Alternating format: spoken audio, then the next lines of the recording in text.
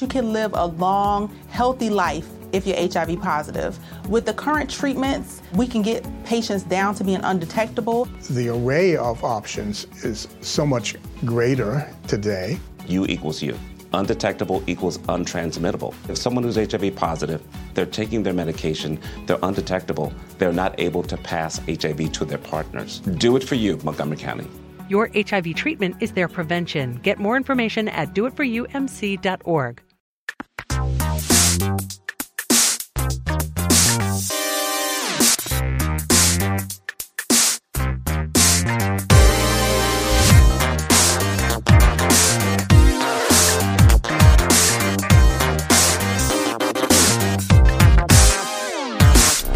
Saudações a todos e bem-vindos a mais uma edição do Notícias da Nave Mãe, podcast do Overloader, no qual a gente conversa sobre as principais notícias que ocorreram na indústria dos games. Yeah! Eu sou Heitor de Paula, tô aqui com Guilherme Jacobs. Hoje nós vamos falar, Heitor de Paula, de reais principais notícias da semana na indústria dos games. Diferente das outras semanas, nas quais a gente fala das principais notícias falsas da semana na indústria dos games.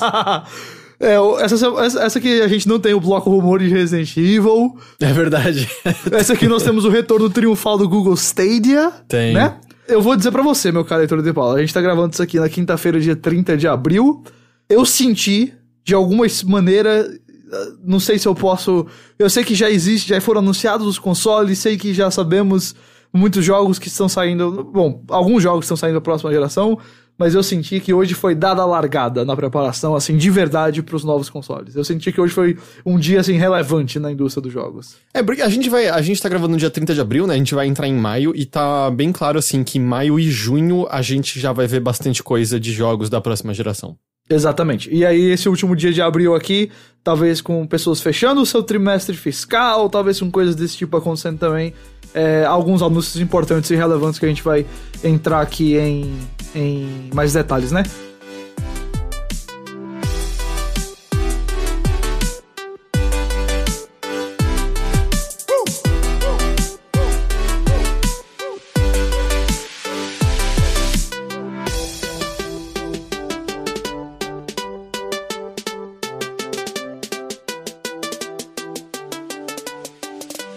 Acho que a gente pode ir pro primeiro deles, na verdade, que foi o anúncio de um dos principais jogos que vai ser lançado no final do ano, que é o Assassin's Creed Valhalla. O Assassin's Creed que já foi chamado de Assassin's Creed Vikings, de Assassin's Creed Ragnarok, que basicamente passou por aquele mesmo ciclo que vários outros Assassin's Creed passaram, que foi... Ele vazou logo depois do lançamento do último, que foi o Odyssey. A gente já sabia que era essa temática nórdica, e agora foi confirmado. Ele na... quarta-feira, dia 29, teve uma live stream de 7 horas com aquele artista Boss Logic, que cresceu, né? Surgiu na internet fazendo artes pra comunidade de jogos de luta. Hoje faz pôsteres pra, sei lá, competições de luta de verdade, tipo UFC e filmes. E aí ele fez uma arte pro Assassin's Creed, gravou o processo todo e virou uma live de 7 horas. E no final da live, a Ubi revelou o título do jogo, que era Assassin's Creed Valhalla. Aquilo vai ser a capa do jogo ou é só uma arte do jogo? Aquilo é tipo a key art do jogo. A capa é super genérica, super... whatever. Assim, eu vou... Não, eu também desmerecer não achei a obra das outras pessoas. eu mas entendo. assim, eu vi várias pessoas, cara, que arte linda. A arte lá, pelo menos que ele fez do Assassin's Creed Valhalla, é super genérica também. Então, eu acho que tem muita habilidade técnica. Eu deixei a live ligada o dia todo e eu ficava, sei lá, cada meia hora eu assistia 2 minutinhos e pronto. E tem uns detalhes muito bacanas ali, mas também não é tipo a arte típica de videogame, protagonista no meio. Exato, assim, tudo que eles mostraram de que arte desse jogo é meio arte padrão, jogo AAA, especialmente esses da Ubi, assim, funciona pro negócio, mas não é nada que eu fico de queixo caído, pessoalmente. Nem eu. Enfim. Bom, e aí a arte mostra basicamente o que a gente espera de um jogo com vikings, né? Tem os vikings, tem os soldados britânicos, porque o jogo vai se passar também bastante na Inglaterra, invasões a castelo, que já é uma coisa que foi confirmada depois, e também barcos. O grande vilão, aparentemente, será o rei Alfred, se eu não tô enganado. Olha aí, eu não tinha visto isso. Eu não vou saber te dizer se é um rei real, eu vou chutar que sim, dado que é Assassin's Creed. Pelo visto, ele é real, sim, ele foi um rei lá do Alfred the Great, lá no século IX. Real e realeza, né? Ele viveu de 871 a 899. Inclusive, ele também tá naquela série Vikings, que eu imagino que... inclusive, ela aborda o mesmo conflito, período. possivelmente. O mesmo período. A chegada dos vikings à Grã-Bretanha, às terras dos saxões ali. Que, partindo aqui para mais detalhes, né, um dia depois, nesse dia que a gente tá gravando, dia 30, saiu o primeiro trailer do jogo. Um trailer cinematográfico com 4 minutos, bem focado ali na base da história, que é a migração desse clã de vikings das terras da Noruega até a Inglaterra, onde tem vários castelos, várias fazendas, e você é o líder desse clã, você é o viking ou a viking Eivor, você escolhe aí se vai ser homem ou mulher, e você tá liderando o seu clã até lá no século IX aí, no final do século IX. Legal que eles ainda dão a opção de você selecionar um personagem masculino ou feminino. A diferença, né, é que no Odyssey eram 2 personagens distintos e quem você não escolheu configurava na história de uma outra maneira, né? Exato. E dessa Nesse vez mais direto ao ponto, só escolhe swap, escolhe ser homem ou mulher e pronto. Não vai existir agora a Eivor no jogo de outra maneira. Você escolhe basicamente isso. Pronto. Me pergunto se eles vão mudar levemente a personalidade, eu vou chutar que não, porque no Odyssey Também tinha acho isso, que né? A personalidade de ambos, por mais que você selecionasse as falas, eram meio diferentes e a Cassandra era claramente superior ao muito mais cara legal. que eu nem lembro o nome. Também não lembro não. Pra você ver. Alexios, eu acho, uma coisa assim. É meio grego o nome dele, obviamente. Entrando agora no gameplay do jogo, né? O gameplay não foi mostrado, a gente vai falar... O gameplay vai ser mostrado semana que vem, a gente vai falar disso já. Mas o jogo, ele vai ter como um dos principais elementos de gameplay exatamente o que eu falei que já mostrava na arte inicial e também mostra no trailer, que são invasões a castelos saxões pra tomá-los. E isso aí é basicamente as raids do jogo. Vão ser as missões mais complexas e mais trabalhosas, vão ter inimigos fortes pra você enfrentar lá. O que você já imagina de uma raid, né? Eu acho que o Odyssey já tinha um pouco disso, na real, de invadir certos territórios que eram mais perigosos, mas eu não sei se tinham desse jeito. Eu acho que, na verdade, talvez seja substituindo aquelas missões de guerra que tinham lá pra tomar território.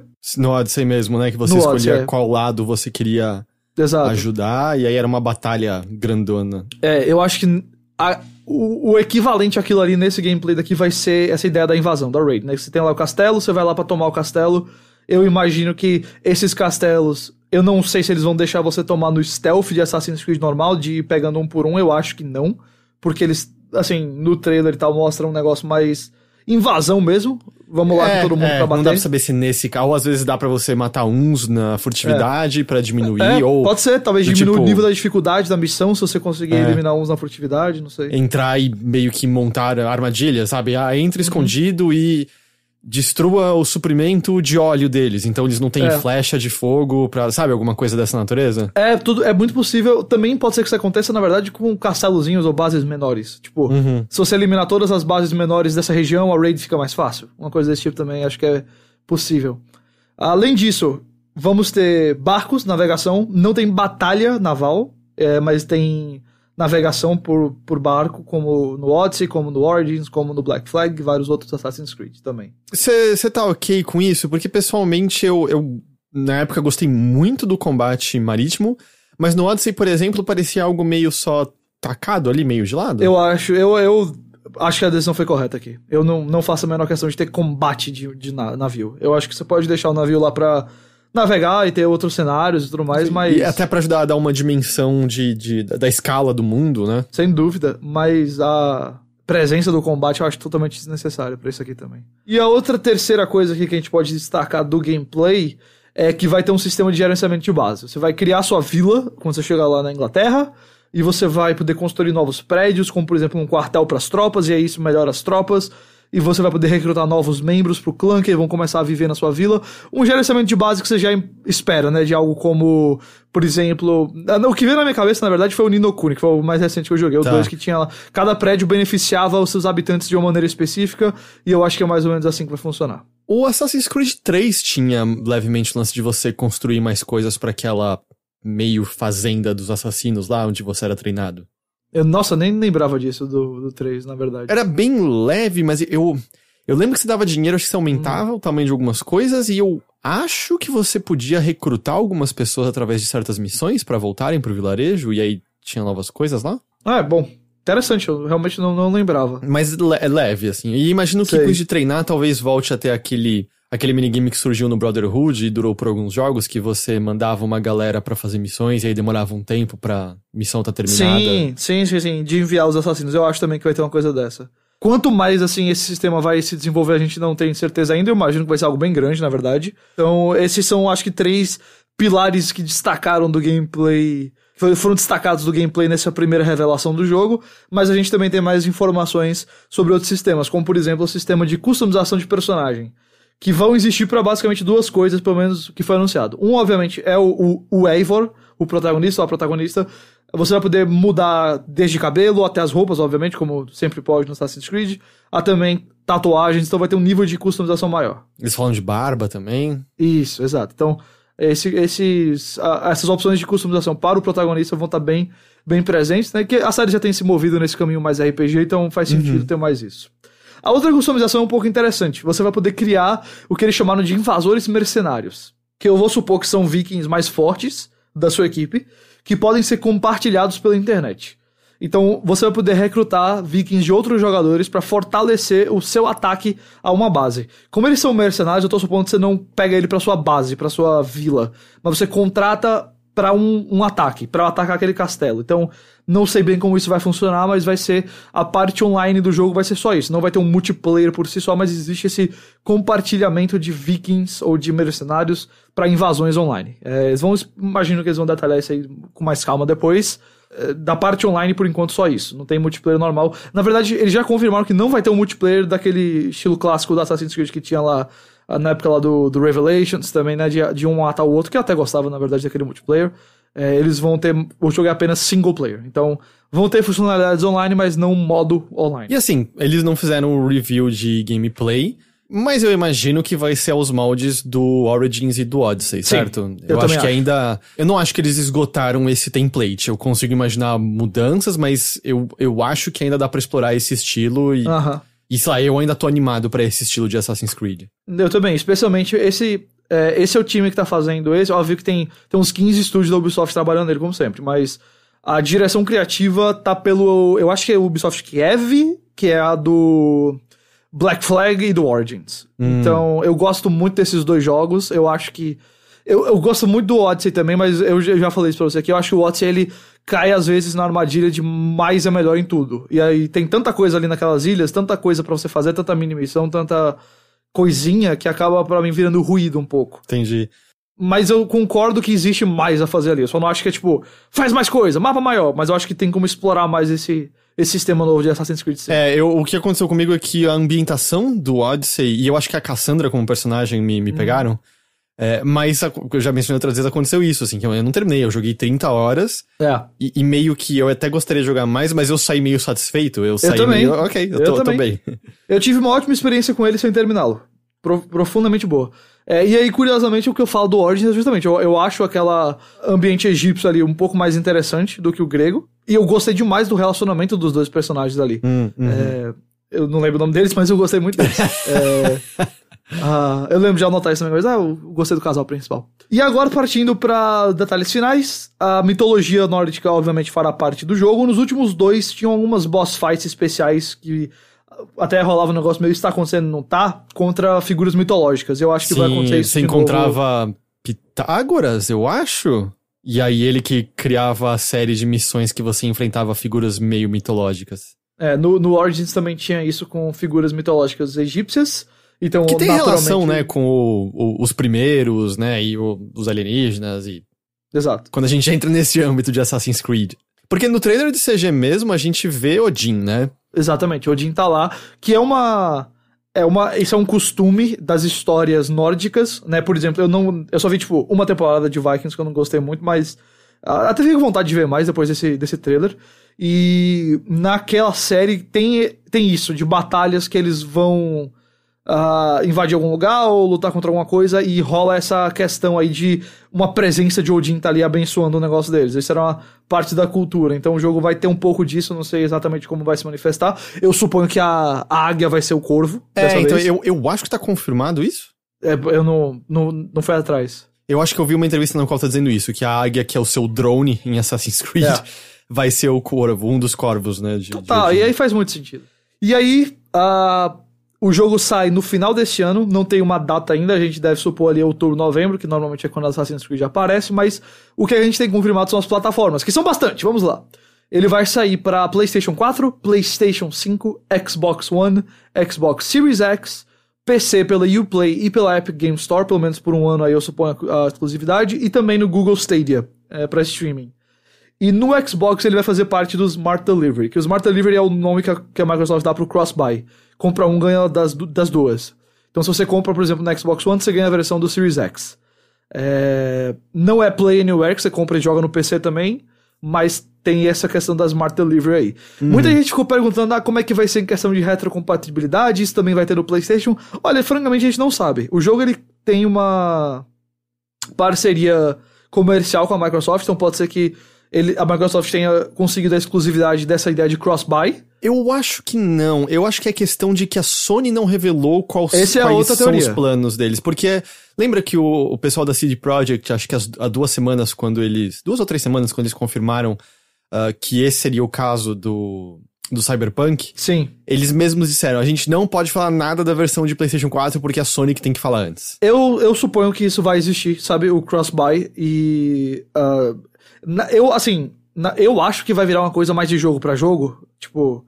É que a grande dúvida é meio assim, porque pela maneira como tá colocado quando você tem essa versão do jogo e você liga no seu Series X, você tá meio que tendo ali o patch que torna um pouco da experiência diferente pra tirar um proveito maior do novo console.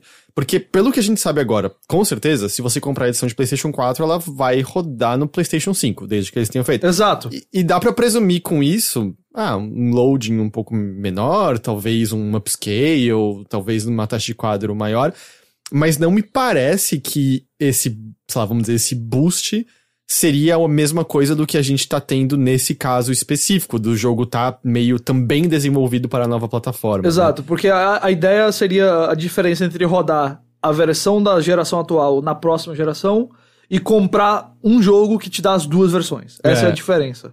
Ao mesmo tempo, é difícil da gente dizer com certeza o quão absurdamente diferente seria, sim, porque é um jogo do início dessa nova geração. Exato. E, no geral, os jogos do início da geração... Eles meio que só tem isso, né? Uma taxa de quadro melhor, uma resolução maior, então é difícil saber. Com certeza a questão do carregamento, né? Seria muito mais rápido, eu acho, mesmo sendo só por retrocompatibilidade. E assim, esse jogo, pela popularidade de Assassin's Creed, eu suponho que vai ter capacidade de retrocompatibilidade, obviamente isso também depende da Ubi. A minha teoria é a mesma que a sua. Eu acho que isso não é uma exclusividade da Microsoft, eu acho que isso aí é mais uma... A Sony não anunciou. Porém... não coloco acima da Sony não ter isso. Eu também não. E aí é que vira a questão, né? Será que vai ter, não vai? E eu acho que é o tipo de coisa que... se sai essa mensagem, cara, o jogo que você comprar já você vai ter na próxima geração, com certeza, a versão, e no PlayStation você vai ter que comprar as 2, sabe? Ou só uma. Eu acho que é o tipo de coisa que, como um todo pro público, pega mais de, então eu vou comprar o Series X em vez do PlayStation 5. A minha única dúvida, e essa dúvida na verdade é para as 2 empresas, é como diferenciar muito isso da retrocompatibilidade. Ou se, na verdade, não é, se vão tratar como a mesma coisa. Por exemplo, a Microsoft pode chegar e dizer, gente, a gente tá dando Smart Delivery para esses jogos, porque todos esses jogos que tem Smart Delivery também vão estar em retrocompatibilidade, sabe? Então, se já vai estar em retrocompatibilidade, você já vai ter o jogo de um jeito ou de outro. Então tá aqui, Smart Delivery, sabe? Porque eu acho que eu não entendi ainda a diferença desses 2 aspectos. Eu entendo o que você falou, de pode ser que alguns jogos são versões diferentes, outros tá sendo a versão antiga sendo rodada agora, mas eu não sei se eles fizeram um trabalho muito bom de diferenciar isso ainda não. Exato, isso a gente não sabe, a gente tem que ver o jogo rodando, isso de verdade, a gente só vai saber quando a Digital Foundry escrever um artigo. É verdade.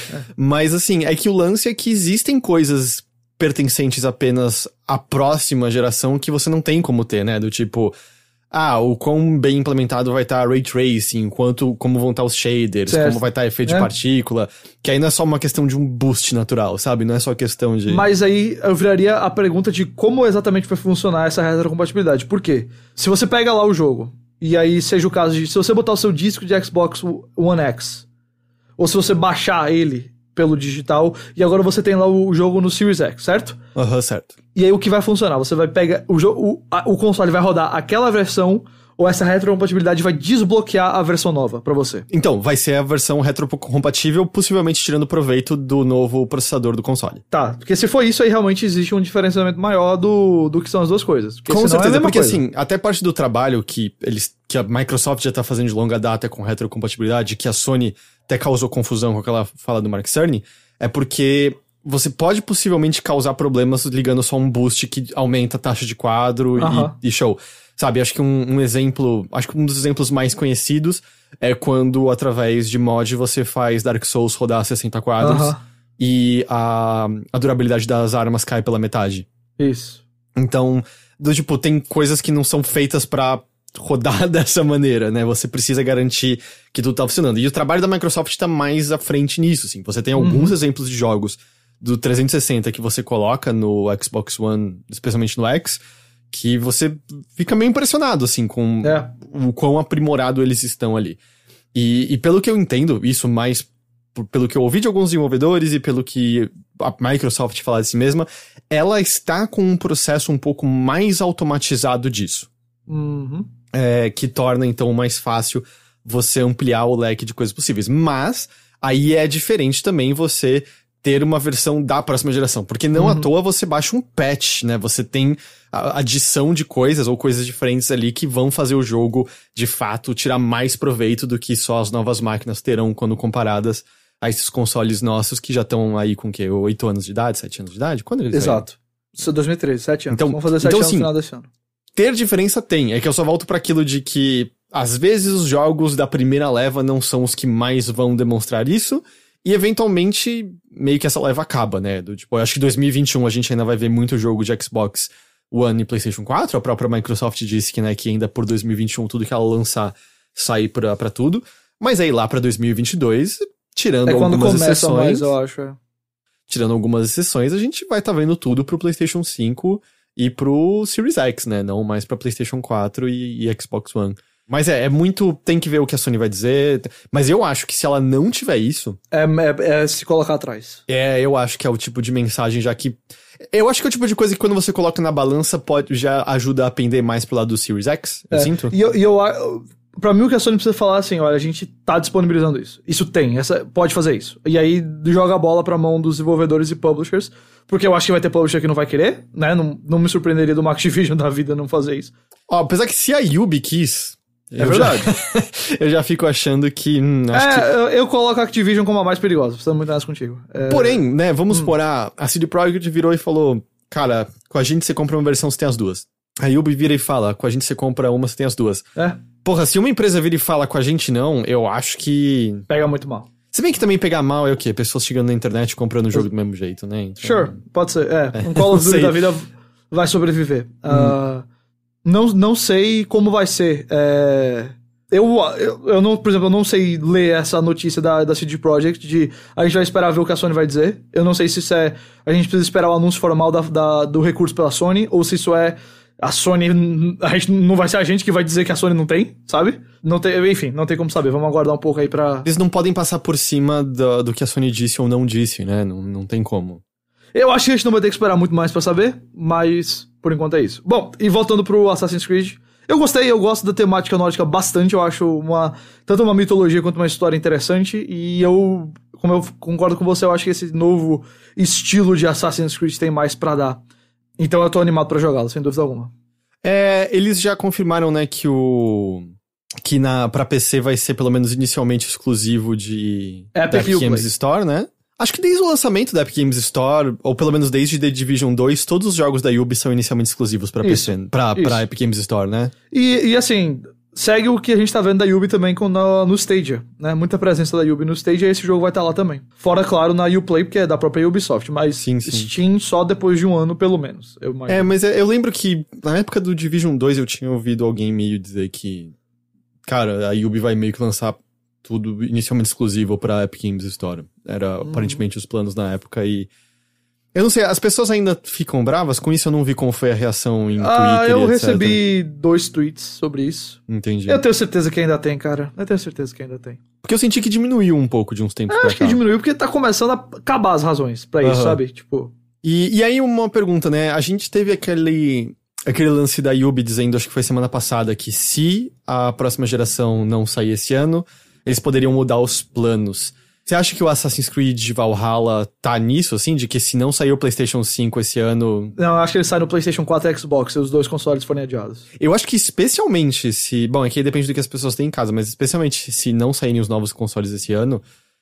eu, no meu caso, assim, que eu tenho o PlayStation 4 e o Xbox One... Bom, não, de verdade eu escolheria o PC. Mas entre os dois consoles, cara, eu pegaria de Xbox, porque aí quando eu tiver o Series X, já tenho ali a versão da próxima geração. Dado o que a gente sabe até o momento, claro. Eu acho que meu PC não vai rodar esse jogo muito bem. Eu acho, se ele tiver esse poderio todo. E fora que Assassin's Creed eu prefiro jogar no console mesmo. Então eu vou acabar pegando no PS4, porque como hoje em dia 99% do que está no Xbox One também sai no PC, eu jogo os jogos da Microsoft, mas no PC, né? O Gear 5, por exemplo. Então não tenho mais meu Xbox. Mas se eu tivesse os dois consoles, não tivesse a confirmação da Sony, assim, até o lançamento vai ter uma confirmação. Ah, sim. Mas se eu tivesse os dois consoles, eu estaria pensando agora no Xbox, sem dúvida alguma, pra ter essa certeza de que eu já vou ter na próxima geração. E eu não sei se eu vou pegar o Series X ou o PlayStation 5, eu nem sei quando eu vou ter dinheiro pra pegar um dos dois, mas a gente já se prepara como pode, né? Sim, exato. Não, a gente tá... outra situação, outra realidade. Exato. Hoje alguém me perguntou, e aí, você tá pensando em pegar qual dos dois consoles? Eu falei, cara, olha, depende dos jogos pra mim, eu vou ver o que eu vou anunciar, tá muito cedo pra mim pra decidir, mas eu não sei quando eu vou pegar nenhum desses consoles, não. Vou ser muito honesto, eu não faço ideia. Mas eu acho que é isso, eu tô pronto pra um novo Assassin's Creed. Sure, tá bem. No fim, a gente... Faz 2 anos desde o Odyssey, é isso? Sim, estão seguindo 2 anos e 2 anos. Não, o Odyssey foi 1 ano depois do Origins. Foi? Foi. Você tá certíssimo. Obrigado. Que homem. Obrigado. Não, o Odyssey foi 2018, eu tinha certeza disso. Eu achei que o Origins era 2016, mas não, o Origins é 2017, correto. O Origins foi o que saiu no mesmo dia de Wolfenstein 2 e Super Mario Odyssey, não foi? Exato, foi aquele dia maravilhoso de videogames, assim. Sim. E o Odyssey foi o que teve 2 anos de espera. Sim, é verdade. O Origins, ele esperou 2 anos pra sair. Que foi a época que pareceu que a Ubi ia começar a intercalar, né? Um ano Watch Dogs, um ano Assassin's Creed, um ano Watch Dogs, um ano Assassin's Creed, mas Watch não Dogs aconteceu, vai saber... Sei lá, eu ainda tenho 3 pés atrás em relação a esse Watch Dogs Legion. Que eu vivo esquecendo que ele existe, eu tinha esquecido o título dele, eu fiquei pensando, peraí, é Watch Dogs Unity? Não, calma, é só um Assassin's Creed. Eu achei que você ia me corrigir, porque eu achei que eu tinha errado o nome, eu falei sem certeza nenhuma. Agora, eu vou dizer, eu sou do time eu sou do time Watch Dogs 2, é um jogaço. Sou desse time, assim, muito fiel, muito firme. Se ele tivesse sido o primeiro, tinha dado muito certo, mas o primeiro não deu certo. Então, eu não joguei o 2 no fim das contas. Mas... Cara, o 2 é muito legal, muito cheio de personalidade. Só tudo que o 1 não tem, assim, do personagem e do mundo, o 2 tem. São Francisco é bacana, é vivo, os personagens são divertidos, o jogo é meio idiota e sabe, e aí ele tira onda dele mesmo. Bom, enfim, isso aí a gente deixa pro outro papo, mas é isto de Assassin's Creed. Então, como eu falei, gameplay semana que vem, no evento da Microsoft, que a gente vai falar já sobre isso. Beleza, o que temos em seguida? A gente teorizou semana passada ou retrasada se The Last of Us Part 2 não podia ser adiado até o lançamento do PlayStation 4 e sendo lançado aí simultaneamente, do PlayStation 5, aliás, e sendo lançado simultaneamente nos dois consoles, mas isso não vai acontecer. Ele foi adiado agora pro dia 19 de junho, temos uma nova data, certo? E Ghost of Tsushima, que ia sair por ali, eu não lembro qual era a data exata, se era essa ou se era outra data em junho, foi adiado um mês para 17 de julho. Então os dois jogos têm aí novas datas de lançamento. Bem perto uma da outra. Bem perto. E o terceiro jogo de plataformas da Sony, né, que é do PlayStation VR, que é o Iron Man VR, aquele jogo de realidade virtual em primeira pessoa do Homem de Ferro, também tinha sido adiado junto com The Last of Us por conta do Covid-19. Ele não ganhou uma data de lançamento. Coitado. Ninguém lembrou. Isso transiciona direto pra outra notícia de The Last of Us que a gente juntou aqui, que é essa data de lançamento saiu exatamente um dia depois de um vazamento enorme do jogo. Muito do jogo foi vazado, são várias cenas com pontos importantíssimos da história. Você se auto-spoilhou? Foi atrás? Não, mas eu levei um spoiler e aí eu perguntei pro nosso amigo Bruno Silva lá do Omelete, que se auto-spoilou pra meio que fazer a notícia, e aí ele falou que o que eu peguei é tipo, isso é leve. Entendi. Ele viu tudo e falou, mano, você tá Vá pro meio, você tá bem, tem muito mais coisa aí. E aí, a gente teve esse vazamento, certo? Então se cuidem. Se você é como eu que não quer o spoiler, bota lá uns filtros no Twitter, talvez evita comentário de site. Eu acho que... Quer dizer, é que eu não fiz nada e eu não vi nada, ninguém me mandou... Eu acho que você não precisa se preocupar muito de alguém mandar direto pra você. O que eu faria mais é tomar cuidado em comentário de site de YouTube e Twitter. Exato, é o que eu acho também. Tanto que no próprio The Enemy, eu tava lendo uma matéria sobre isso, e aí tinha os comentários, eu só desci, e eu só vi o topinho de uma imagem, assim, que eu falei, ok, definitivamente postaram o spoiler nesses comentários aqui. Exato.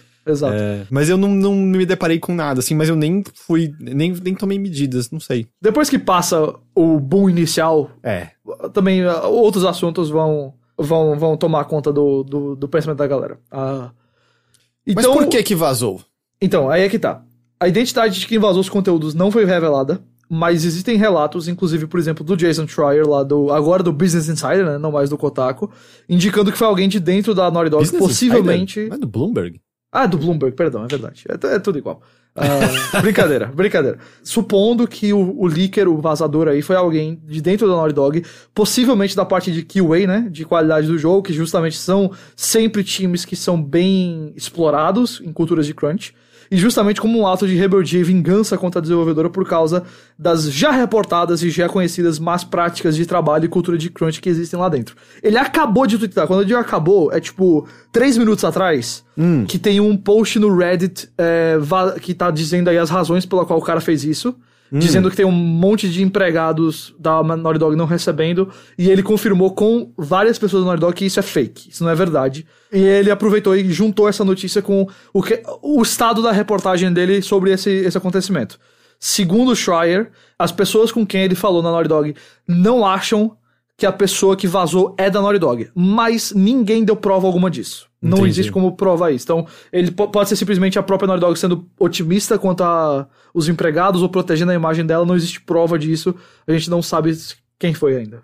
Porque é um lance que acontece mesmo nessas situações de crunch extremo, em que a pessoa tá putaça com a empresa e gostaria de mudança. Parece que uma das coisas, por tudo que a gente ouve e conversa, que até faz as pessoas permanecerem nas empresas, é um certo, às vezes, orgulho / amor pelo que eles estão criando, pelo jogo em si. Então, exato. Pode ser que eu esteja redondamente enganado sobre isso, mas me parece que uma pessoa que, especialmente depois que ela passou por todo o processo de desenvolver o jogo e meio que sofrendo com o crunch, me parece difícil que ela auto-estragaria o próprio trabalho, a não ser que seja alguém que tava numa posição que era meio foda-se tudo, essa merda aqui, toma. Esse pode ser o rebelde, né? O cara que fala, quer saber, eu acho que só assim. Aí ele soltou pro mundo. Que não é bacana o que ele fez, porque, né, quantas pessoas que estão lá trabalhando nesse jogo que não tem culpa alguma da cultura de crunch da Naughty Dog, que estão também na mesma situação dele e estão agora sofrendo por isso também. E não vai impactar em nada as vendas do jogo, isso? Duvido. Nada. Zero. Até porque, assim, pelo tamanho, o Last of Us vendeu 18 milhões de unidades, não foi? Pelo menos até ano passado. É um enorme número. Cara, esse jogo, ele ultrapassou aquela barreira de que muita gente que gosta não são pessoas como a gente que vivem enfurnadas em comunidades na internet, dispostas a isso todos os dias. A maioria das pessoas que vai jogar The Last of Us Part 2, eu acho que vai jogar sem nem saber que aconteceu um vazamento. Exato, então, é o que eu sinto também, então... Exato. A gente passa muito tempo e a gente começa a ver isso como realidade, mas... Não é realidade. É tipo quando você o dia inteiro tá exposto a alguma espécie de briga ou polêmica na internet, e aí você sai de casa, quer dizer, pré-pandemia, você sai de casa pro mundo real e ninguém ouviu falar nada daquilo, nem conhecem as pessoas envolvidas na treta. É sempre um banho de realidade, né, nessas horas. Exato. E aí, outra pergunta que eu tenho pra você. O jogo foi o quê? Foi 2 semanas, eu acho, no máximo 3, que a gente teve o lance de adiado indefinidamente. Foi. E aí, poxa, é uma palavra forte falar indefinidamente. A Sony foi e deu de volta a grana de todo mundo que tinha feito a pré-compra do jogo. Eles devolveram o dinheiro em vez de, sabe, um aviso, se você quiser, pode pedir o reembolso lá. Foi e reembolsou de cara todo mundo. E aí agora, pá, a gente tem a data. É uma consequência direta do vazamento. Eu acho que sim. E aí eu conecto com o Iron Man, por exemplo. Se fosse só, a gente adiou, mas a gente já tem as datas, eu acho que eles teriam dado a data pra tudo que foi adiado indefinidamente. Mas o Ghost of Tsushima não teve vazamento, teve? Não, mas o Ghost of Tsushima foi adiado porque o The Last of Us foi adiado. Ele já tinha a data. pra junho. O Ghost of Tsushima era uma janela, não era? Eu acho que ele tinha junho 2019 e 2020, ponto final. Não tinha um dia mesmo, não. Ele tinha uma data. Ele ia sair no dia 26 de junho. E aí ele foi adiado pra 17 de julho. Por causa do Last of Us. Eu tinha perdido isso na minha cabeça, ainda era só uma janela. Veja. Eu não duvido que a Naughty Dog tava planejando lançar por ali, sabe? Nessa faixa aí do ano.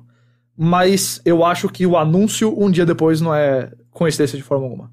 E é isso. Então tomem cuidado aí com os comentários, tomem cuidado aí com o vazamento. Mas se você quiser ser exposto, é fácil. Você pode descobrir já tudo aí. Qualquer Reddit, Resettra da vida já tem lá um thread de spoilers, é fácil. Só não seja o cuzão que mostra pra pessoas o que elas não querem ver ainda. Teve um cara que mandou pra mim, só que ele mandou, tipo, não sei quantas imagens, aí ficou as imagens pequenininhas no Twitter, aí eu só, tipo, cliquei no perfil dele antes de ver o tweet logo, e aí eu bloqueei a pessoa por essa vida. Eu falei, obrigado, adeus, irmão. E aí eu, inclusive, qualquer tweet meu que eu mencionei do The Last of Us, eu silenciei as respostas, porque, tipo, deve ter gente mandando que eu não vi. Vamos pra outra franquia da Sony, agora saindo do The Last of Us e indo pra Horizon, da Guerrilla Games. Vamos. Porque, olha, inclusive eu vou te falar aqui, mais uma notícia que vem ali do Video Game Chronicle, um relato lá publicado por ele. E eu ia te dizer, Heitor, juntando Mario, Resident Evil, tudo bem que esses dois rumores aí foram corroborados por outros sites, e agora esse do Horizon, o Video Game Chronicle nos últimos meses tá apostando bastante que no futuro a gente vai olhar pra ele como uma fonte confiável, porque se nada disso for confirmado, meu amigo, vocês botaram a reputação na linha agora. Apesar que, vamos dizer, parte da notícia que é dizer... Tem mais Horizon sendo feito? Exato, pô, cara. Exato. Qualquer um sabe disso, né? Não é... Exatamente. E aí é justamente isso, né? O Video Game Chronicle publicou que várias fontes informaram a eles que a Sony e a Guerrilla Games estão planejando uma trilogia de jogos Horizon Zero Dawn. Obviamente o primeiro saiu lá em 2017 no PlayStation 4, e o segundo estaria já nos planos da Guerrilla. Eles fizeram um roteiro supostamente aí multipartes, mas o jogo recebeu a luz verde depois do sucesso do original no PlayStation 4, então teve aí seu desenvolvimento iniciado depois. O plano inicial da Guerrilla era lançar esse jogo ainda no PS4, mas ele agora está sendo feito para PlayStation 5. Eu acho que esse plano aí foi bem ousado, viu, Guerrilla? Supondo que o desenvolvimento começou... Se ele realmente só recebeu a luz verde depois do Zero Dawn, que foi ali em março de 2017, você teria aí um período de 2 anos e meio pra lançar até o final desse ano, sabe? Ok, justo. Mas ao mesmo tempo tem muita coisa que eles poderiam provavelmente reutilizar, né? Mas se eles estão fazendo um escopo bem maior como eles estão fazendo, eu não sei se ia ter... Enfim. Vou dizer aqui só uma coisa. Pensando agora na totalidade, tudo bem, a gente tem aí Last of Us 2 e o Ghost of Tsushima ainda, mas pensando já nessa quase totalidade de PlayStation 4, e põe também o fato de que eu joguei pouco de God of War, eu não terminei o God of War. Pra mim, o Horizon Zero Dawn sai como o exclusivo que eu mais gostei do legal. PlayStation 4. Eu acho ele ótimo. Eu acho que se ele não tivesse saído um mês antes de um dos melhores jogos de todos os tempos, ou melhor, alguns dias antes de um dos melhores jogos de todos os tempos, The Legend of Zelda Breath of the Wild e do Nintendo Switch, ele tinha se dado melhor, assim, no sentido de... Não de venda, ele vendeu bem. Eu tô Memória falando só afetiva. Na questão de... exato. É essa hora que é o privilégio, que é... Eles mandaram bem adiantado o Horizon Zero Dawn. Muito tempo antes. Eu acho que eu tinha terminado, sei lá, uma semana antes do jogo sair já. Por aí. Eu acho que eles mandaram um mês antes do lançamento, uma coisa dessa. Foi um dos jogos que eu mais recebi antes do lançamento até hoje. Tá, voltando pro relato, né?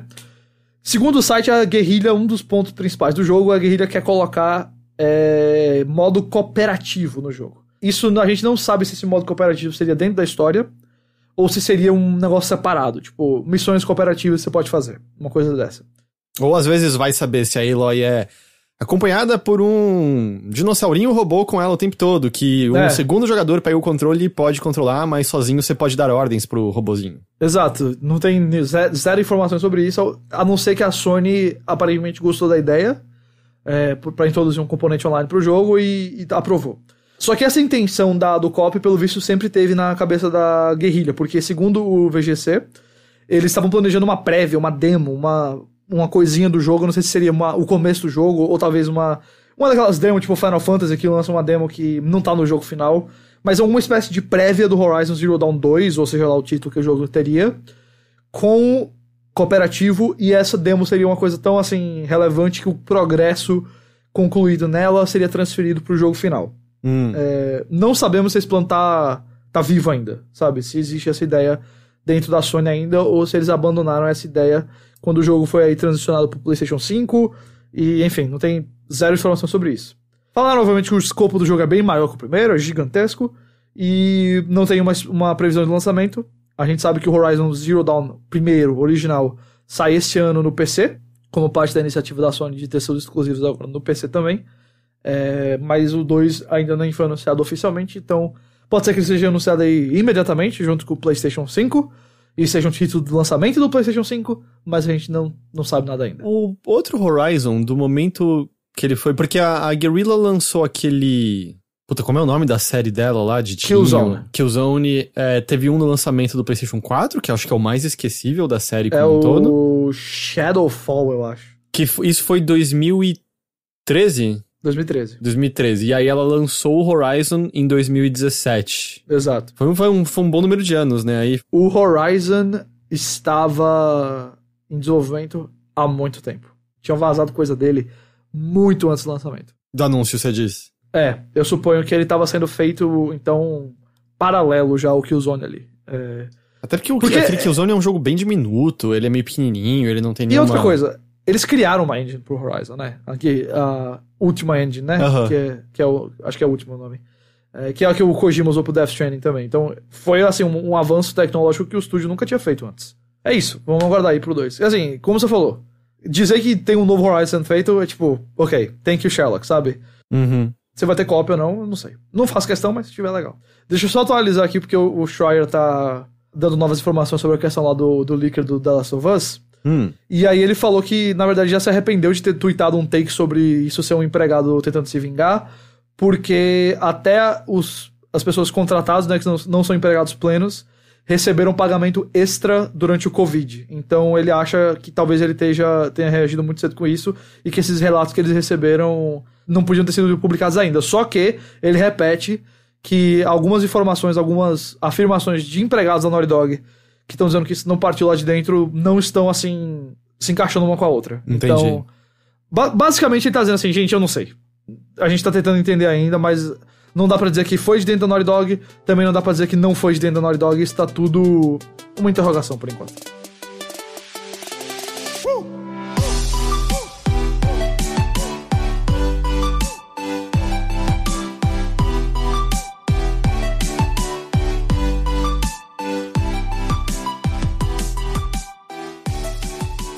Em seguida a gente tem um pouquinho de Final Fantasy VII Remake. Aliás, antes dessa que eu coloquei na pauta, você viu que com edição de save tem como você controlar o Red 13? Vi. Não tem muita coisa assim no personagem, né? Mas legal que dá pra fazer isso de alguma forma. Mas e mostra assim que com certeza ele vai estar jogável no próximo. Eu já não tinha essa dúvida, mas se alguém tinha, acabou agora.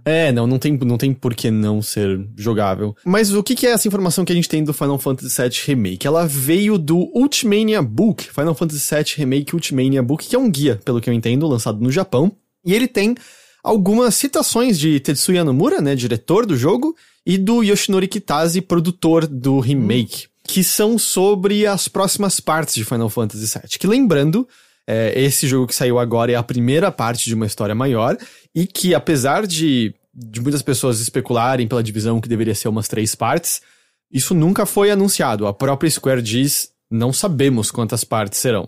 E, de acordo com essa citação, tô com o sentimento que vão ser mais que 3. Eu também. Por quê?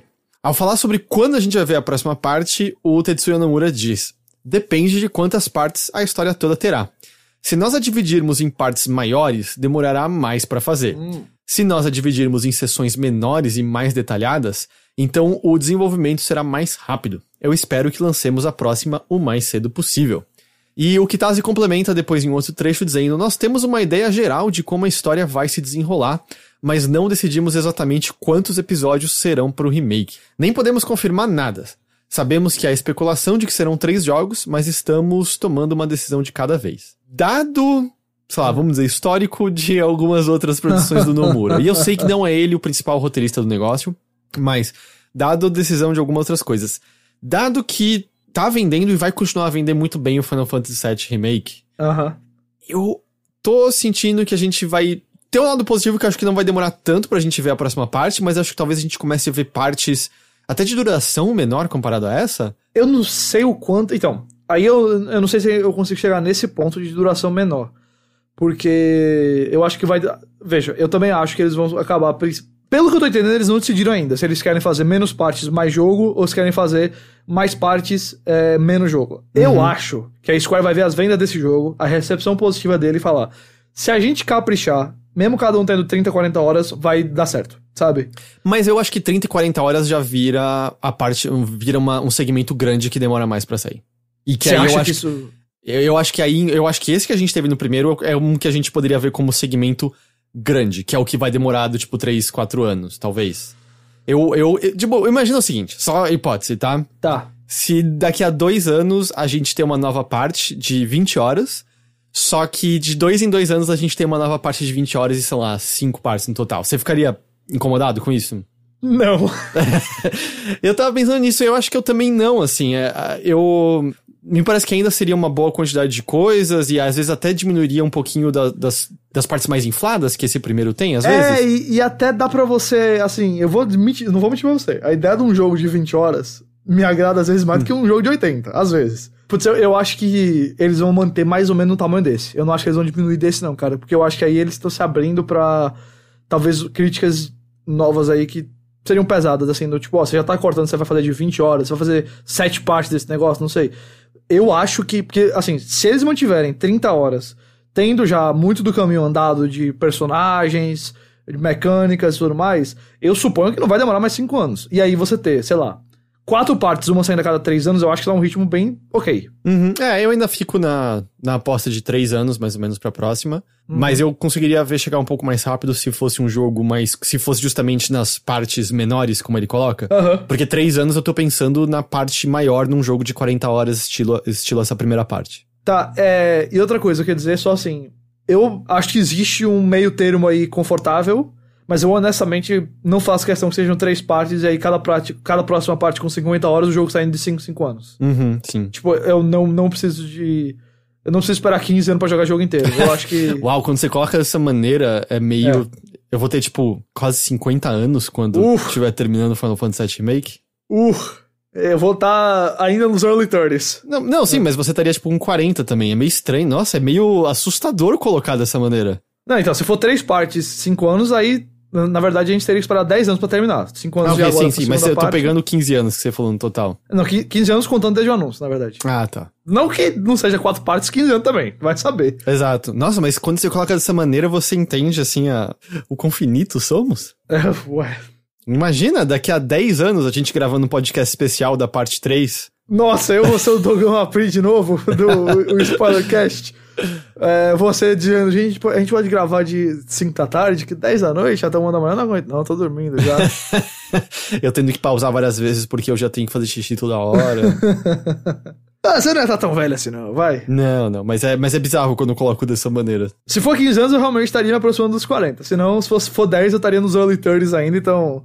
ok. Mas é essa impressão que eu tenho por essa citação. Eu acho que a gente vai ver partes menores. Eu acho que eles não sabem, mas eu acho que eles estão tendendo pra essa... Claramente, no discurso deles, eles estão tendendo pra isso daí. De, tipo, eu acho que eles gostam da ideia de não esperar mais de 3 anos e lançar jogos de 3 anos. O que resta pra mim saber é quanto tempo teria, o que significa isso, se eles já consideram o primeiro como uma parte pequena, então seria mantendo 30 ou 40 horas, ou se diminuiria esse tempo, e a outra pergunta é quantas partes seriam, se for nesse caminho. Sim, total. Essas são as dúvidas. Mas é isso, é só um detalhezinho de Final Fantasy, até porque... eu ia falar mais pra frente, falar agora, né? No dia dessa gravação eu publiquei o episódio especial de Final Fantasy VII, no qual está Guilherme Jacobs. Estou lá. Tá também o Dougão e a Priganico, em que a gente falou bastante de Final Fantasy VII Remake, a gente falou... 3 horas e 42 minutos de programa. Porque, tipo, a gente falou da história, falou de spoilers, falou do final do jogo, falou dos eventos que a gente mais gostava, mas a gente também entrou em outras coisas do tipo, falar sobre os temas, falar sobre os personagens que a gente gosta. Sim. Do tipo, a gente falou até de Before Crisis em alguns momentos, mas entrou em Crisis Core. Obviamente, spoilers de tudo, tá, um negócio. E aí eu ainda tô muito na cabeça Final Fantasy, eu reouvi a trilha sonora inteira. Eu agora só quero tempo pra rejogar ele inteiro no hard, eu acho. Olha que agora voltaram a sair jogos, né? Então tem bastante coisa. Vai ter um momento do ano que não vai ter nada, aí você vai poder voltar pra ele. Esse momento vai vir. Ou vai, sabe, que eu seguro o suficiente pra, sei lá, eu tô jogando no PlayStation 5 agora, alguma coisa assim. Olha só. Não sei. E a retrocompatibilidade você lança pro PS5, uma possibilidade. Mas fica aí, então, nesse feed mesmo aqui do Mothership, tá Esse episódio chama Mothership Especial Final Fantasy VII Remake. É isso. E aí você consegue ouvir tudo lá. Foi ótimo, adorei. Adorei gravá-lo. Foi muito divertido.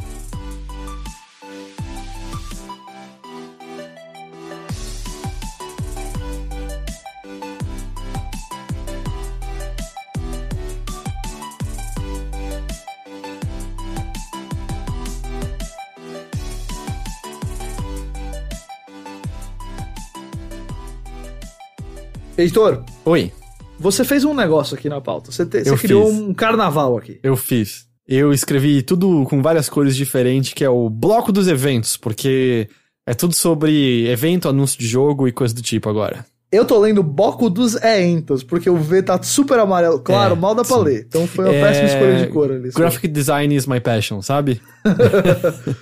Vamos pro primeiro evento, então? Vamos, Primeiro que evento, já é pra animar, que semana que Já é pra vem animar. coisas boas É. esperam a gente. O programa da semana que vem também promete, meus caros ouvintes e amigos do Overloader, porque a Microsoft anunciou hoje que na próxima quinta-feira, o dia que a gente grava o programa, ao meio-dia de Brasília, vai acontecer um Inside Xbox especial pra mostrar gameplay de jogos, no plural, do Xbox Series X. Ou só pro pessoal marcar na agendinha direitinho, dia 7 de maio, certo? 7 de maio ao meio-dia. E aí o Notícias da Nave Mãe falando disso vai sair no dia 8 de maio, se tudo der certo. E aí, o que vai ser mostrado nesse evento, meu caro Heitor de Paula? Eles falaram que o evento vai focar em jogos dos parceiros globais da Microsoft, e com isso eles querem dizer jogos third party. Então, não devemos ver jogos do Xbox Studios, apesar de que eu não duvidaria. Tá ali talvez um trailerzinho do Halo no final. Eu acho que não. Eu acho que vai ser Eu acho que só não também. Eu acho que vai ser só third party. Mas, por exemplo, a gente tem confirmado que a gente vai ver gameplay do Assassin's Creed Valhalla, né? Exato. Vai ser a E- estreia lá. Acho que tem chance da gente ver o Elden Ring. Seria um lugar bem legal. Apesar de que talvez eles guardem essa revelação pra o IGN Summer of Gaming, que a Bandai também vai participar. Mas eu acho que o stream da Microsoft é maior do que o da IGN. Eu acho também. Eu acho. É bom, não sei. Não quero Eu também não desprezar. sei os números, a IGN é muito grande, mas eu tinha a A impressão... IGN é muito grande nos Estados Unidos. E esse é um Inside Xbox, né? Não é uma conferência da Microsoft, assim... O equivalente a E3. Mas ao mesmo tempo, tudo hoje em dia vai ser isso, porque todos vão ser a sala do Phil Spencer, sabe? Exato. Então não tem muita diferenciação, não tem a energia da plateia e coisas do tipo. Eu tô muito curioso pra ver o que vai ter nisso aí. Tô muito curioso pra ver se, por exemplo, uma Warner que planejava uma conferência da E3 e agora não anunciou nada, não vai botar os jogos dela aí. Quem Por sabe exemplo. alguma coisa aí. Talvez a Bethesda com alguma coisa. Eu não sei se eles têm algo pra botar aí, mas quem sabe o... Então, como a é o nome Bethesda, daquele- eles até falaram que eles não vão ter o próprio evento porque eles estavam precisando de mais tempo pra desenvolver, então eu acho que eles não teriam nada. Eu também acho que não. Se tivesse, a única coisa que eu vejo na timetable possível é o... Eu não lembro qual é o nome. O Starfall, o RPG... O Starfield. Starfield, É só exatamente. pensar em Garfield. Ah, tá, ok, ótimo. Porque os outros lá, o Ghostwire até perdeu a diretora, né? Sim. A Yumi Nakamura. E o... Neikumi? Yumi Nakamura, exato. E o outro Deathloop também, claramente, tava longe ainda. Sim, com certeza. Mas eu não me espantaria se a gente visse alguma coisa de Elden Ring, até porque o Elden Ring, ele tava na coletiva da Microsoft no ano Exato. passado. E Exato. a Bandai Namco, ela, no geral, ela tem mostrado as coisas nos eventos da Microsoft. O Dragon Ball FighterZ foi a mesma coisa, por exemplo, também. Exato. E é só você olhar justamente pra essa ideia. Onde que essas empresas... Porque, assim, muitas empresas fazem esses acordos comerciais, que é, tipo, bote o meu jogo como um exemplo do seu console em todos os comerciais dele, e a gente bota uns DLCs exclusivos pra você, uma coisa dessa, sabe? Ou temporariamente exclusivos. Isso é normal, isso acontece desde sempre. E Assassin's Creed vem fazendo isso desde o Origins com a Microsoft, então zero surpresa o Valhalla aqui. E às vezes esse negócio varia de empresa pra empresa, porque... aliás, de jogo pra jogo dentro da empresa, porque a Ubi às vezes fez isso com acho que foi o Watch Dogs que teve com o PlayStation, eu não lembro mais. Ela mudou durante um tempo, o Assassin's Creed era sempre na coletiva do PlayStation. Isso. Teve um tempo que Call of Duty era só da Microsoft e foi pra PlayStation depois. Exato. O Destiny durante muito tempo era só na PlayStation. É o que você falou, varia de acordo comercial pra acordo comercial. Exato. Mas eu fico pensando nisso, eu acho que o Warner pode ser uma...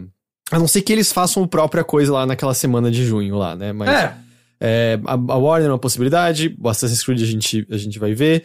Não sei se a gente deve ver umas coisas menores também. A EA sempre botou muita coisa com a Microsoft também. Por exemplo, Star Wars sempre apareciam na conferência da Microsoft, Battlefield. Pronto, Battlefield é um que foi, na época do PlayStation 3, ele era mais divulgado nos consoles no PlayStation e depois passou pra Microsoft na nova geração. A gente tem aquele Star Wars Maverick, né, pra aparecer, supostamente. Apesar que vazou da PSN, não sei se significaria que seria algo com Sony, não tenho certeza. Não dá pra saber. Mas vão ser jogos third parties. O que eu vou te falar, me anima no sentido de... Eu meio que já sei o que esperar que se fosse um jogo da Microsoft. Eles iam mostrar o Halo, eles iam mostrar o Hellblade. Eu acho que ambos vão ser legais, eu acho que tem mais jogos anunciados do que isso. Sim, assim, porque pensa, tem os rumores lá da Playground fazendo um novo Fable. E assim, acho que a Double Fine já mostraria alguma coisa que eles estão fazendo já Possível dentro também. da Microsoft.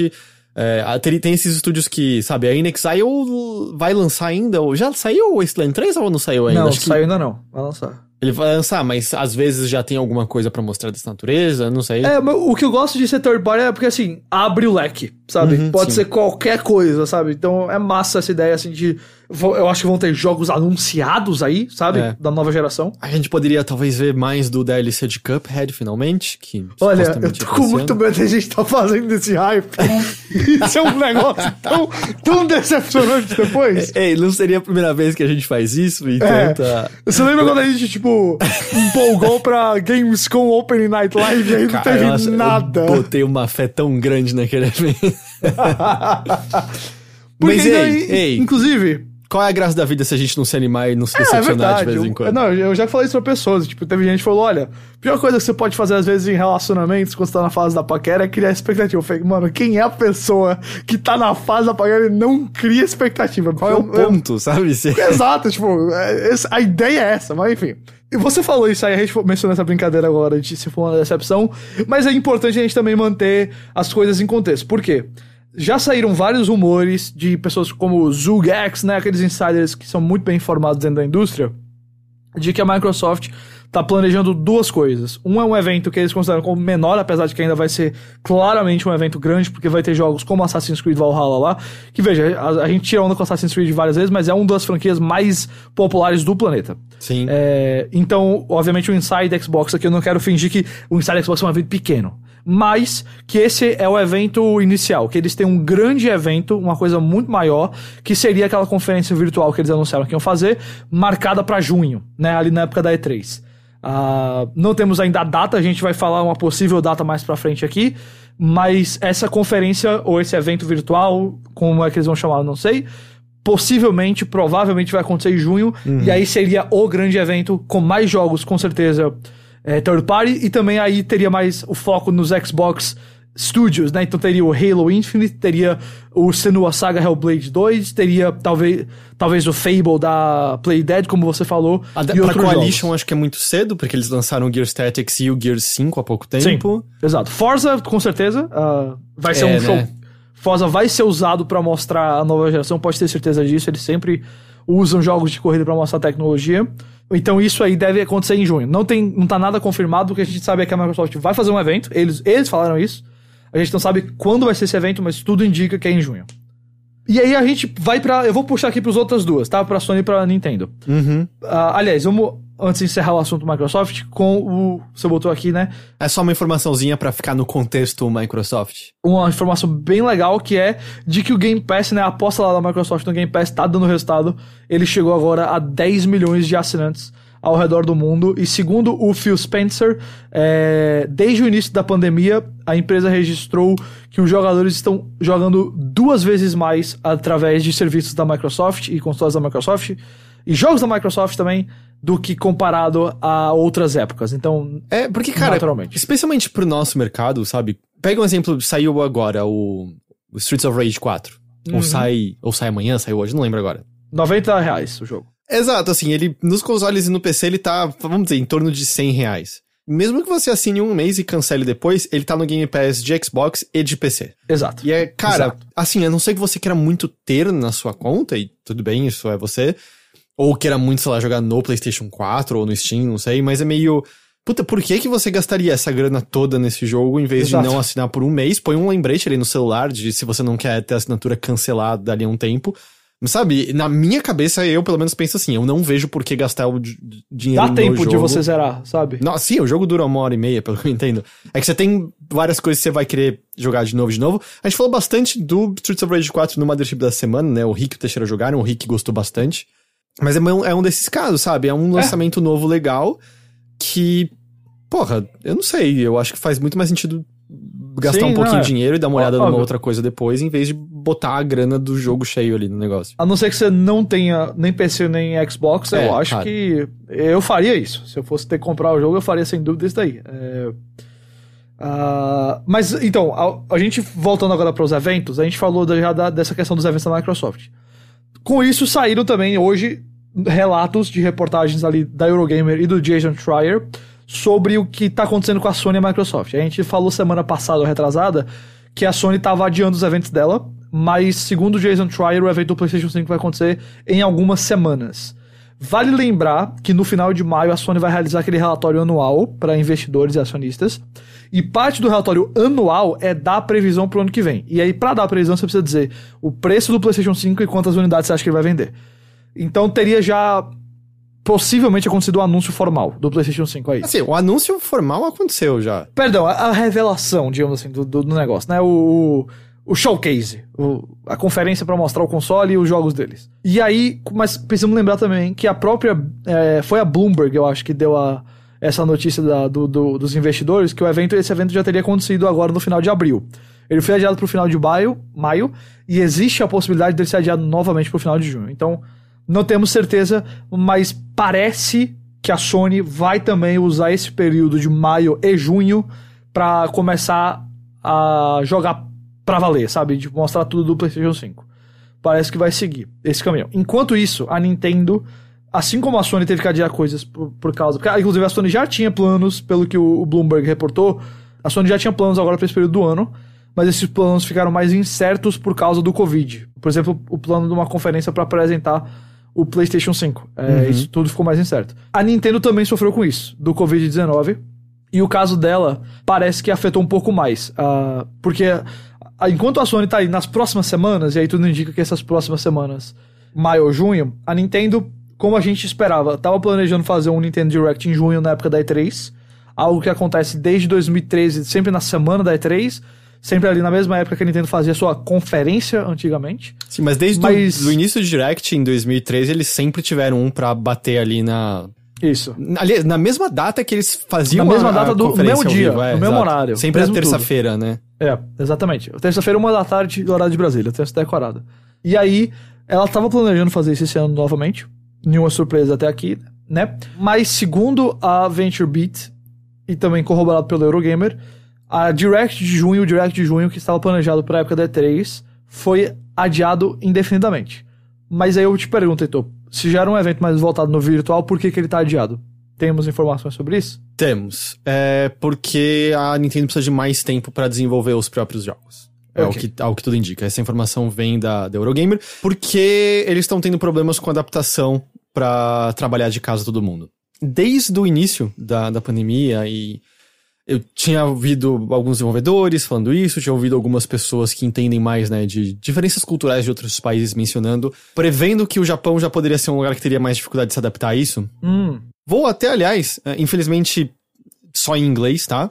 Mas vou até linkar no espaço aqui de comentários do post do podcast um artigo escrito pelo Washington Post agora no dia 6 de abril, então faz um mês, mais ou menos, um pouquinho menos de um mês, chamado Work from Home, They Said, in Japan, It's Not So Easy. Então seria trabalho de casa, eles disseram, no Japão não é tão simples assim. Que exemplifica justamente um pouco de... Não é pra dizer, é pior, é melhor, simplesmente diferenças culturais que apresentam barreiras adicionais pra essa transição. Ok. Um trecho aqui, por exemplo, aponta que muitos departamentos de IT e estratégias corporativas não mudaram muito no Japão desde os anos 90. As empresas ainda regularmente usam fax para enviar documentos e têm pouco conhecimento de cloud computing ou ferramentas de conferência em vídeo. E a versão da tecnologia, eles colocam aqui, mas, sei lá, me parece meio errado, mas se expande para além do espaço de trabalho, né, do ambiente de trabalho, e para casa das pessoas. Como Yuri Kageyama, que escreve para Associated Press, aponta, muitos japoneses não têm as ferramentas necessárias para trabalhar de casa. Isso inclui PCs, mas muitos mesmo não têm Wi-Fi, porque aparentemente não é uma preocupação, não é esse o foco do negócio. Então eu até vou linkar, porque eu acho que é um artigo interessante para entender um pouco essa diferença cultural, que como eu falei, eu tava já ouvindo de alguns lugares até questão de, não tem tanto isso de tipo, leva pra casa o trabalho, leva pra isso, Tenho certeza que devem ter exceções, é difícil falar de um país inteiro como se fosse uma coisa... única, né? A mesma coisa pra todo mundo, não tivesse diferença de geração para geração, de espaço para espaço, de intenção para intenção, mas como um todo é isso, assim, e é isso que tá sendo apontado por essas reportagens, que a Nintendo tá tendo essa dificuldade de adaptação para isso, por consequência ela vai precisar de mais tempo pro desenvolvimento dos próprios jogos e ela não teria como mostrar o que ela tem nesse momento. E aí o que parece que vai ser é que o Direct só vai acontecer em setembro. Que é quando o Super Mario completa 35 anos. Exatamente. Então, acho que é um tempo aí sem Directs ainda. E eu acho que dá pra esperar que esse não seja um ano particularmente recheado de exclusivos da Nintendo. Quer dizer, a gente já teve o Animal Crossing agora, então... Mas que como a gente falou, é gigante. Mas eu acho que dá pra imaginar, assim, sendo um ano mais dessas compilações Super Mario e talvez não de algumas outras coisas. Pode ser que eu esteja errado. Na real, eu continuo achando que... Acho que dá pra dizer isso meio que do segundo semestre desse ano inteiro. Acho que vai ser um semestre mais vazio como um todo por conta dessas mudanças. Mesmo com novos consoles, eu acho que isso vai acontecer. Mesmo se os consoles não forem adiados, eu suponho que, comparado a outros anos... E veja, o lançamento de console nunca é lotado de jogo. Mas eu acho que esse ano, por conta do Covid também, isso vai diminuir mais ainda. E a Nintendo disse que se aqueles que apareceriam no Direct... assim quiserem, eles podem fazer os anúncios deles individualmente por conta própria. Ok. Então, assim, óbvio, aparecendo um Direct da Nintendo vai te dar muito mais exposição do que você fazer por conta própria. Mas talvez você não tenha como esperar até setembro. Vai que o seu timing pede que você apareça antes, que você já precise começar a divulgar, ou às vezes, justamente, vai que seu jogo sai em agosto. Não dá pra você esperar até setembro pra poder lançar alguma coisa. Mas é isso. Então, é uma pena, Directs são sempre muito divertidos. Mas parece que é meio isso a situação do mundo. E parece também que uma das coisas que eles mencionam é que eles estariam tendo problemas pra gravar os Directs mesmo. Acho que talvez eles, sei lá, não querem mostrar a casa da galera. Se fosse o Red, seria a casa dele, certeza. Mas Nintendo of America é outra coisa, né? E aquilo de lembrar, Nintendo of America é muito mais um braço de marketing do que qualquer outra coisa. Do que alguém que toma decisões, é verdade. Então. Eu lembro de vezes de pessoas mencionando de conversar com o Red e dele falar, mas nem a gente aqui na NOAA sabe dessas decisões, sabe? A gente não tá participando disso, a gente só ouve depois e meio que adapta de como que a gente muda a mensagem pra fazer sentido pra esse mercado aqui. E claro, tem a parte de tradução também, né? A Treehouse e tudo mais. Que eu já vi algumas pessoas até apontarem que era uma coisa que em alguns casos deveria mudar. A gente tava falando na semana passada do Super Mario Maker, de como... eu vi o Jeff Gerstmann mencionando isso, assim, de como... Se a Nintendo América às vezes meio que dissesse, cara, não, pelo amor de Deus, a internet funciona dessa maneira, deixa a gente capitanear como vocês deveriam fazer coisas sobre esse jogo. Ele até dá ideia. Sei. Imagina se, em vez de esperar tanto tempo pra um update maior, todo mês estivesse pingando novas coisas, ou se assim como em Animal Crossing tivesse, sei lá, fases temáticas. Fases temáticas de Natal, fases temáticas do dia do coelho, qualquer coisa dessa natureza pra unir a comunidade, ou como a Media Molecule tem feito, ela tem feito game jams internas a Dreams, e destaca, sabe, imagina, é o seguinte, todo mundo tem que fazer fases na temática tal, com o menor espaço possível e se focando nesse tipo de desafio, e a gente vai destacar as mais legais. Algum trabalho dessa natureza poderia ter mantido essa comunidade mais viva de alguma forma, mas às vezes parece que é aquilo de... Às vezes em coisas do Japão, ou mesmo mais Nintendo, que não entende direito a internet e como isso funciona. Mas é isso, então a gente vai esperar um pouquinho pra Directs pelo visto. Não sei se isso exclui totalmente, às vezes, um novo mini Direct, às vezes um novo Direct Indie, que é só picado mostrando o trailer de jogo e tal. Eu não excluiria isso, não. Mas aqueles que animam a gente mesmo... Por exemplo, na verdade, só pra lembrar, vai ter a primeira expansão do Pokémon agora na metade do ano, junho e julho. Eu acho que vai ter uma Direct só disso, então, sabe? Será que isso não vai ser adiado? Eu acho que não. Você acha que não? Porque é uma expansão, é digital, não é? Não vai comprar nada em coisa. Sim, mas eles precisam desenvolver, não tô falando por distribuição do negócio, tô falando por terminar de desenvolver o conteúdo. Ok. Sure, pode ser. Enquanto a gente não sabe de muita coisa, enquanto a gente não sabe aí, né, a Microsoft anunciou o Inside, mas a gente não sabe a conferência quando vai ser, não sabe quando vai ser o Direct, a gente sabe quando vai ser a PC Gaming Show, olha só. Show! A PC Gaming Show está retornando neste ano, e como você já imaginava, vai ser totalmente digital. E ela vai acontecer no dia 6 de junho, só que a parte interessante do anúncio, ela vai acontecer aí na semana que seria a semana da E3, não tem um horário pra ela ainda. Por que não tem um horário? A PC Game Show desse ano aqui, inclusive, vai contar com a presença, por exemplo, da Epic, novamente, nenhuma surpresa, Tripwire Interactive, Frontier, Merge, Humble Bundle, Guerrilla Collective e Perfect World estão entre as empresas que vão anunciar coisa lá. Mas o que é o interessante desse anúncio? Eles anunciaram dia 6 de junho como parte de outras apresentações do mundo de games. Parte de uma programação maior no Twitch e outras plataformas, indicando que vai existir nesse dia 6 de junho. Eu vou chamar aqui da E3 Digital, mas não é a ESA participando, que eles já falaram que não vão fazer a E3 Digital. É um evento, talvez aí pelas próprias publishers, pelas próprias empresas, que eu não sei se vai ser só nesse dia, ou se vai ser nesse fim de semana, ou se vai incluir a segunda e a terça como a E3, as partes das conferências da E3 incluíam. Mas a partir aí do dia 6 de junho, nesse período, vão existir outras apresentações junto com a PC Gaming Show como parte dessa programação maior que vai estar no Twitch e outras plataformas. Talvez envolvido o Jeff Keighley, talvez alguma outra coisa desse tipo, eu não sei. Mas, pelo visto, outras empresas vão fazer programações virtuais. A gente sabe que a Microsoft vai fazer uma conferência virtual, a gente sabe que a Ubisoft vai fazer uma conferência virtual, a gente sabe que a IGN vai fazer o Summer of Gaming em junho. Nenhuma dessas apresentações tem uma data marcada, mas eu agora acho, e eu vejo, já fazia sentido você fazer isso na época da E3. Agora, pelo visto, tá mais provável aí de que muitas dessas apresentações vão acontecer nesse primeiro fim de semana de junho aí, nesse segundo fim de semana de junho aí, dia 6 de junho, acho que é o primeiro fim de semana, na verdade. A partir ali desse sábado, talvez no domingo dia 7, segunda dia 8 e terça dia 9. Esse seria o período da E3. Pelo visto, vão acontecer algumas conferências virtuais nesse período. Mas assim, de qualquer jeito, me parece, como a gente mencionou lá no início, que a gente tá num período legal de novidades, porque a gente tem a Microsoft semana que vem, a gente tem a Microsoft de novo em junho, ao que tudo indica. Se a Sony não adiar, a gente ainda tem no final agora de maio um pouco mais dela. Eu acho que a Sony pode fazer assim, não acho que vai ter não sei se vai ter aquele Play, não sei, State of Play, mas eu suponho que a Sony poderia lançar notícias do PlayStation 5 no final de maio e aí confirmar um evento em junho também, sabe? Uma coisa desse tipo. A gente vai ter isso da PC Gaming Show, que já faz uns anos é um evento divertido. Divertido assim, tem jogos legais mostrados ali.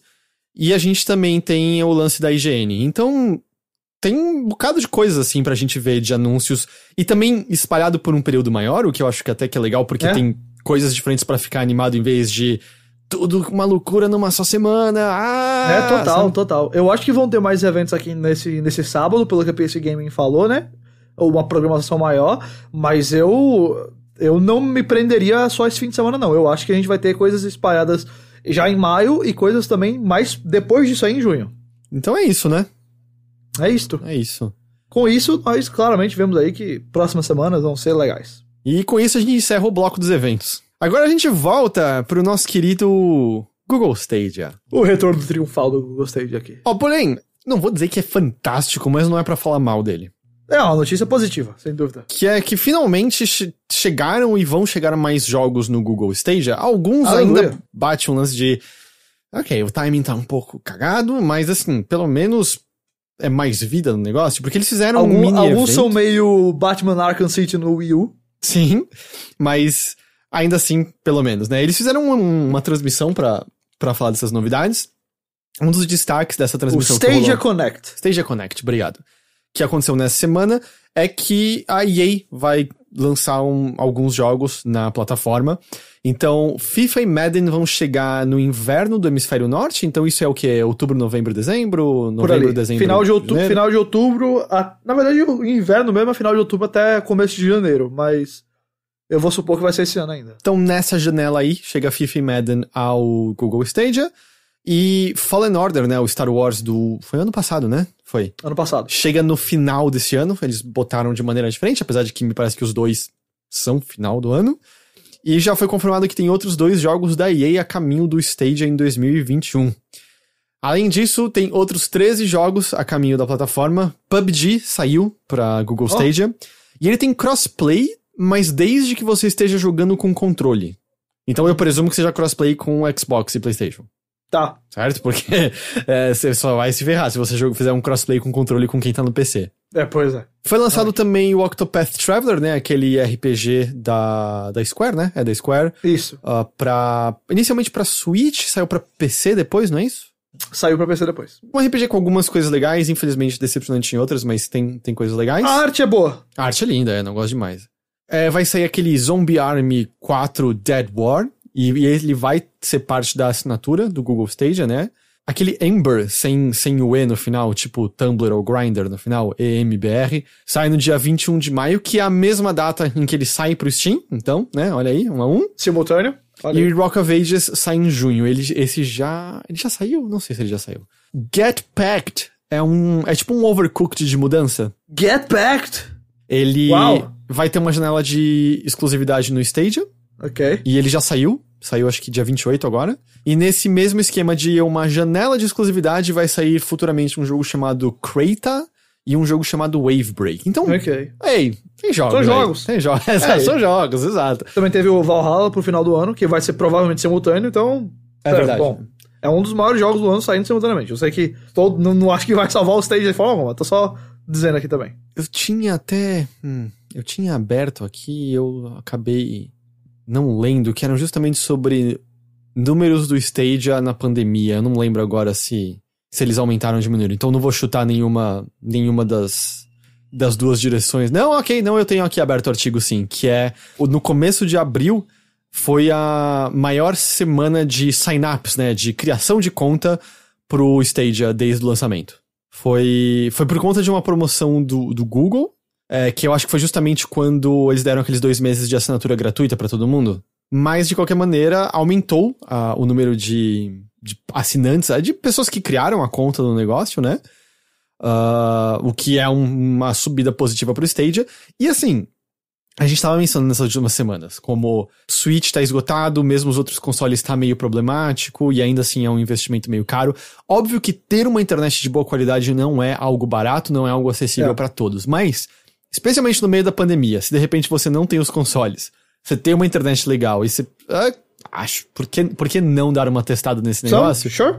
Pode testar. Então, é um momento meio bom pra ele. Assim, é uma pena ainda que nada do Brasil até agora, né? Nada. Zero. Porque poderia, né, ser um momento interessante pra gente também. Apesar que a gente também tem os mesmos problemas de acesso à internet. Então Sim. isso é uma pena, mas pelo menos parece, ok, tem jogos a caminho do Stage. Eles estão tentando alguma coisa aí, pelo menos. Eu concordo, é isso. Eu não acho que vai mudar drasticamente nada, mas é legal. A outra coisa é que foi confirmado uns rumores que estavam rolando já, acho que algumas semanas, de que este ano não teria um jogo principal da WWE, que seria o WWE 2K21. Isso, ele seria o jogo, se seguisse aí o calendário anual, esse seria o jogo da franquia nesse ano, né? Já tinha Mas não vai ser. rumores que ele não ia sair, e a 2K foi e confirmou. Ela publicou uma carta aberta a todos. Certo. Disse que esse ano não haverá um jogo lançado para, abre aspas, garantir que a equipe de desenvolvimento da Visual Concepts possa criar um jogo que agradará tanto os veteranos quanto os novatos de WWE 2K. Essa é uma franquia que já tá morrendo, assim, lentamente há um tempinho. Sim, faz tempo que os jogos não são bons. E assim, eu não sou fã de luta livre, eu já tentei assistir umas vezes, eu pessoalmente acho um saco. Mas mesmo assim, já houve muitos jogos de luta livre com os quais eu me diverti muito. Total, real. Real, oficial. Isso aí já teve vários jogos que seguiram esse tipo de enquadramento, sei lá, de luta, né?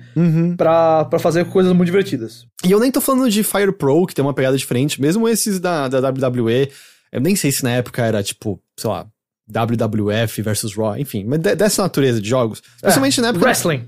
Exato, na época do PlayStation 2 eu me lembro de me divertir muito com esses jogos. tinha algo legal na criação de personagem, no modo história dele. Teve uma época que você podia criar suas próprias vinhetas e coisas do tipo que eram legais. Mas eles foram meio caindo de qualidade e eles também sempre sofrem daquilo que jogos de esporte têm, que chega a nova geração e os jogos meio que perdem features deles. Eles ficam meio nus e aí aos poucos eles vão recuperando o que eles tinham. E aí o do ano passado, que foi o primeiro desenvolvido só pela Visual Concepts, sem o envolvimento da Yuke's, né? A Yuke's tá trabalhando, ao que tudo indica, num jogo de luta livre próprio. Foi o WWE 2K20, que foi aquele que foi infame pelos bugs dele. Você lembra disso? Esse foi o acidente de trem que a gente viu ao vivo. Não, é nível de os influenciadores levados pra evento dedicado ao jogo, e eu não tô querendo aqui atacar influenciadores, eu só quero dizer que nessas situações é muito normal você só ouvir elogios vindo, é que nem as pessoas que vão nas premieres, sei lá, de como é que é o nome os Retorno de Jedi lá? Como é o nome do... Star Wars? É, o Ascensão Skywalker, é tipo, melhor filme da minha vida! Eu não acho que elas estão mentindo, eu acho que elas só estão inebriadas pelo ambiente, pela situação. Assim, não, eu acho fantástico quando rola primeiras reações de Vingadores, não sei quando. Aí, tipo, é de um evento com influencers e também com, às vezes, sei lá, outros atores e gente famosa, sei lá. E aí, tipo, teve uma festa, pessoas beberam, já teve ali um drink antes e tal. Todo mundo muito bem tratado, aí tem um filme lá super mega exclusivo. Você não vai sair dessa estresse, você vai dizer, putz, eu acabei de ver um dos piores filmes da minha vida, sabe?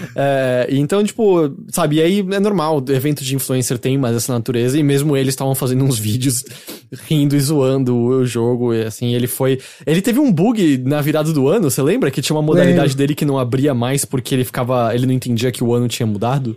Então, assim, além de tudo, o desse ano viria na esteira de um que foi especialmente ruim no meio de vários jogos ruins. E às vezes isso é o que precisa de um ano adicional deles meio que parando pra pensar e tendo mais... Quer dizer, também vai saber quanto mais tempo real de desenvolvimento vai ter com toda a situação da pandemia, mas eu acho que é bom pra série, possivelmente. Olha, continuando do jeito que tava não dá, né? Então, isso pode ser bom, de fato. Apesar que eu presumo que eles continuam vendendo bem, se tem todos os anos, ou pelo menos vende bem o suficiente pra fazer dinheiro. Deve ter o suficiente, deve ter. Tem muito fã de WWE no mundo, cara. Porém, isso não quer dizer que a gente não vai ter um WWE este ano. Porque eles anunciaram um jogo chamado WWE Kart. Exato. Cara, eu tô imaginando The Rock num kart. Não, tem que ser, não, você tem que desbloquear os lutadores clássicos, eles são os mais rápidos, sabe? Eles são o chefão das fases, é o The Rock, é o Hulk Hogan, Andre the Giant. Eu tenho a impressão que, tipo, o kart não sai do chão, assim, com essas pessoas. Eu acho que eles são grandes demais pra cilindradas do negócio conseguirem se mover. Não, em vez de ter pneus, são os próprios braços deles. Mas vai se chamar WWE 2K Battlegrounds. E ele é descrito como um brawler. Um Battle Royale? Não, é um brawler.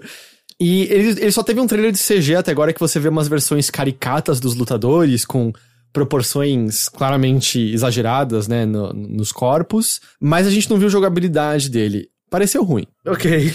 Olha, e assim, teve um... Foi quando? Foi lá pra 2010, mais ou menos? Chamado WWE All Stars? All Superstars? Tá. Que era um jogo arcade de WWE. E eu sei que é engraçado falar que é um jogo arcade de um negócio que nem é esporte de verdade, que é na verdade, teatro.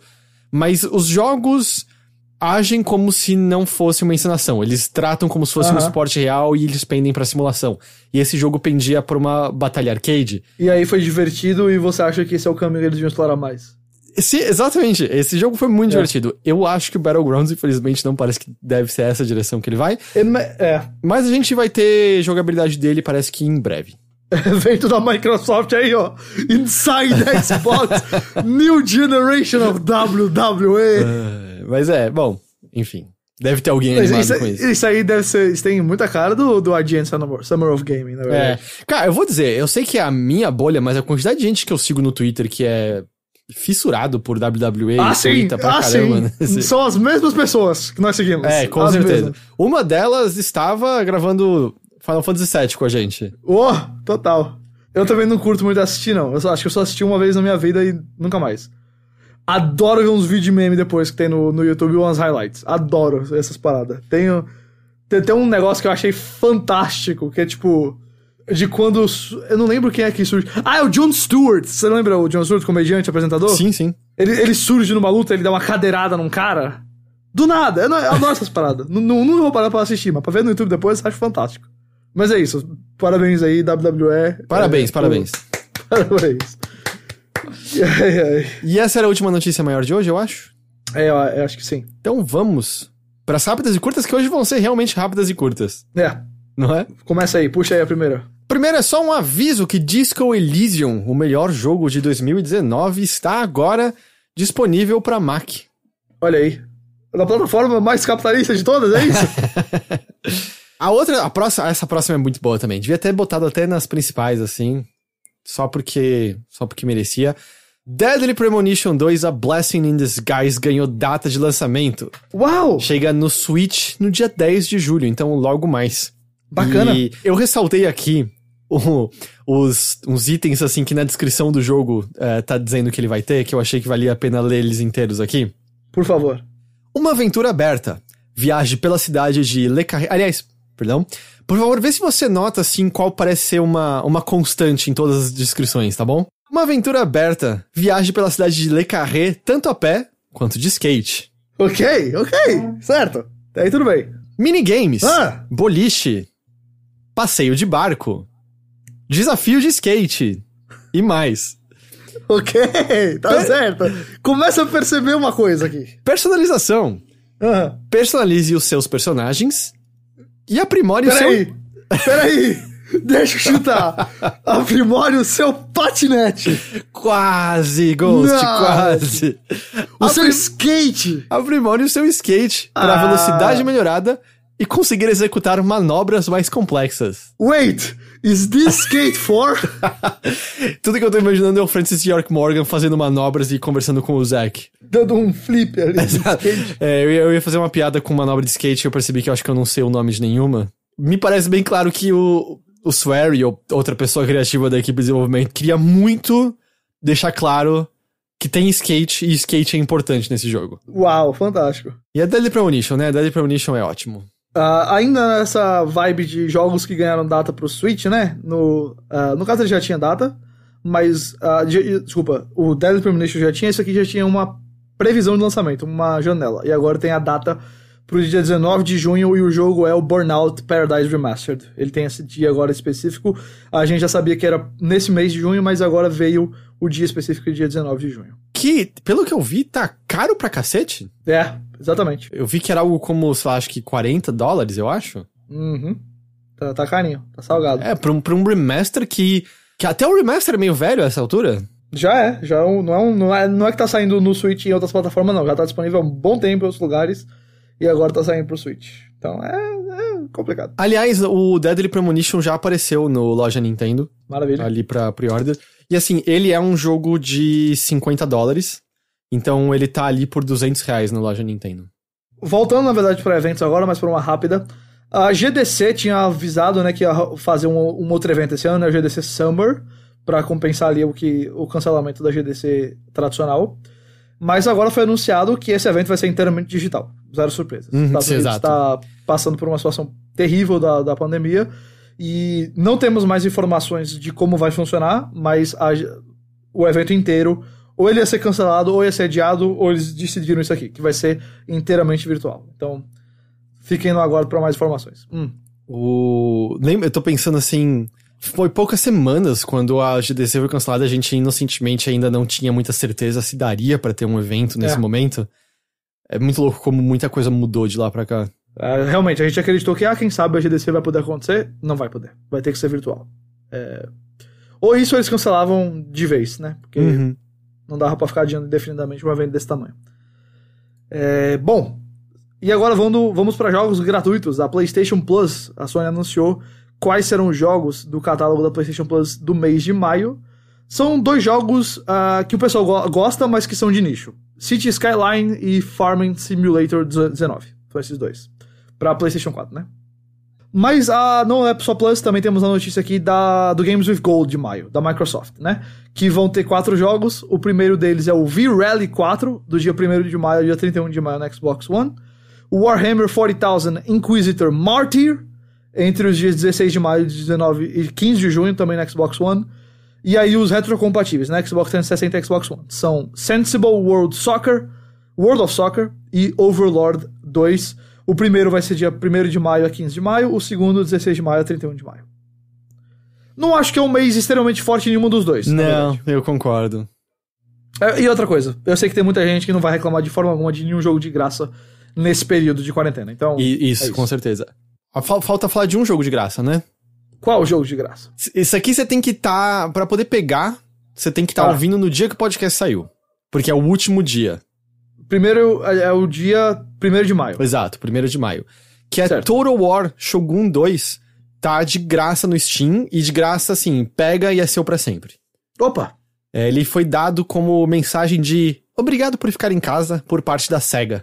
Então tá lá. Então, assim, só que se você não tá ouvindo isso na sexta, tudo bem, eu lanço o podcast normalmente já pro meio da tarde, então as chances são baixas, mas se você tá ouvindo isso no 1º de maio, você pode ir lá pegar e vai ser seu pra sempre.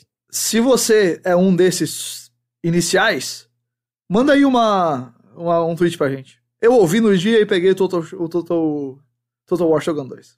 Manda no Twitter aí. E com isso... Acabou. Tá encerrada uma edição que foi cheia de reais importantes notícias de videogame. Guilherme Jacobs. Oi. Com que outras coisas reais você vai encher a sua vida nesta próxima semana? Eu descobri que eu tô bem perto. Opa, calma lá, peraí. Notícias quebrando. O The International, o Mundial de Dota 2, que esse ano aconteceria em agosto, na cidade de Estocolmo, foi adiado e a Valve não acredita que ele vai acontecer mais esse ano, só em 2021. Entendi. Eu, cara, vou me ocupar com Gears Tactics, que eu recebi, mas ainda não joguei.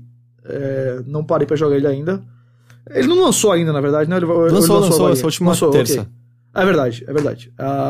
Não joguei ainda.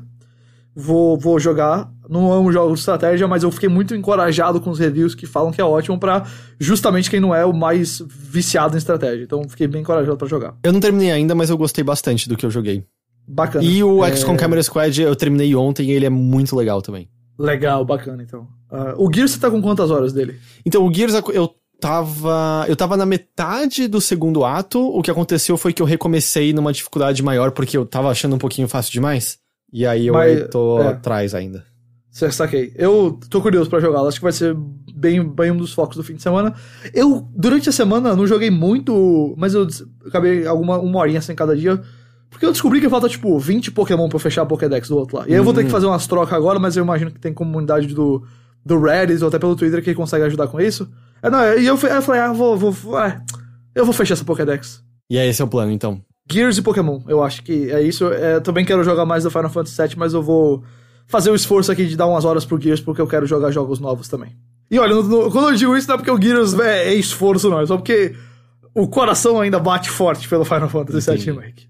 Eu quero jogar mais Gears, eu quero jogar o Streets of Rage 4, eu acho que não é muito a minha praia, mas eu quero pelo menos dar uma olhada nele. Eu não citei ele aqui porque eu nunca fui muito desse tipo de jogo, então não é agora que eu vou... Eu não tô a fim de sair do meu caminho pra jogá-lo, não. É só uma coisa, inclusive, que eu queria falar sobre o Final Fantasy VII. Além do Spoilercast, saiu também o veredito lá do Bora Jogar, eu e o Edu, o meu podcast Bora Jogar. E o Bora Jogar, que agora é editado por Heitor de Paulo, então... É verdade. Tem o seu toque especial lá. Então, se você quer ouvir um papo, 90% do papo sem spoiler. A gente entra em spoiler no final. Mas se você quer uns vereditos gerais do Final Fantasy VII Remake, sem spoilers, você pode ir lá ouvir o episódio mais recente do Bora Jogar. E eu só reitero mais uma vez aqui, que já está publicado nessa semana um Mothership especial de spoilers e outras coisas mais de Final Fantasy VII Remake. Foi muito divertido de gravar, muito bem. Eu gostei, assim, eu ouvindo a discussão de novo, eu tava me divertindo com ela e rindo junto de uns pedaços. Também o Mothership dessa semana tá publicado, a gente conversou sobre Streets of Rage 4, e aí depois teve o bloco da estratégia com Gears Tactics e o XCOM Chimera Squad, e é isso por enquanto.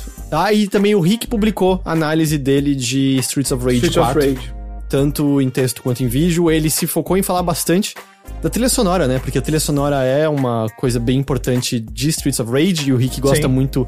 O Rick mesmo acha que a predileção dele por música eletrônica provavelmente ocorreu em grande parte por conta do impacto que Streets of Rage 1 e 2, especialmente o 2, tiveram nele quando ele era mais jovem. Então ele acabou falando bastante disso. Numas partes que eu só me sentia um senhor idoso sem entender nada do que tava acontecendo. Quando ele falava tipo, cara, e vai de dubstep pra house em 2 segundos. Não pode, de maneira nenhuma. Mas é isso, então fica aqui o aviso, né? Então vai lá ouvir se te interessa, porque é sempre importante pra gente, né? Mais pessoas ouvirem o nosso conteúdo. E com isso, a gente encerra por aqui essa edição do Notícias da Nave Mãe. Guilherme Jacobs, muito obrigado pela sua companhia. É um prazer, como sempre. A todos que nos ouviram, muito obrigado pela companhia e pela audiência de vocês. A gente agradece demais e espera que vocês tenham gostado. Eu reitero, como sempre, continuem se cuidando, tá bom? É importante, mais do que nunca. A gente ainda tá entrando no pico, né, aqui no Brasil. Acho que a gente ainda não terminou de subir aquela reta lá, então infelizmente a gente ainda tá numa situação bem complicada. Então continuem se cuidando, não saia de casa se você não tiver que sair. E a gente se vê então na semana que vem com mais uma edição do Notícias da Nave Mãe. Repleta de nova geração. Até lá. Até lá. Tchau.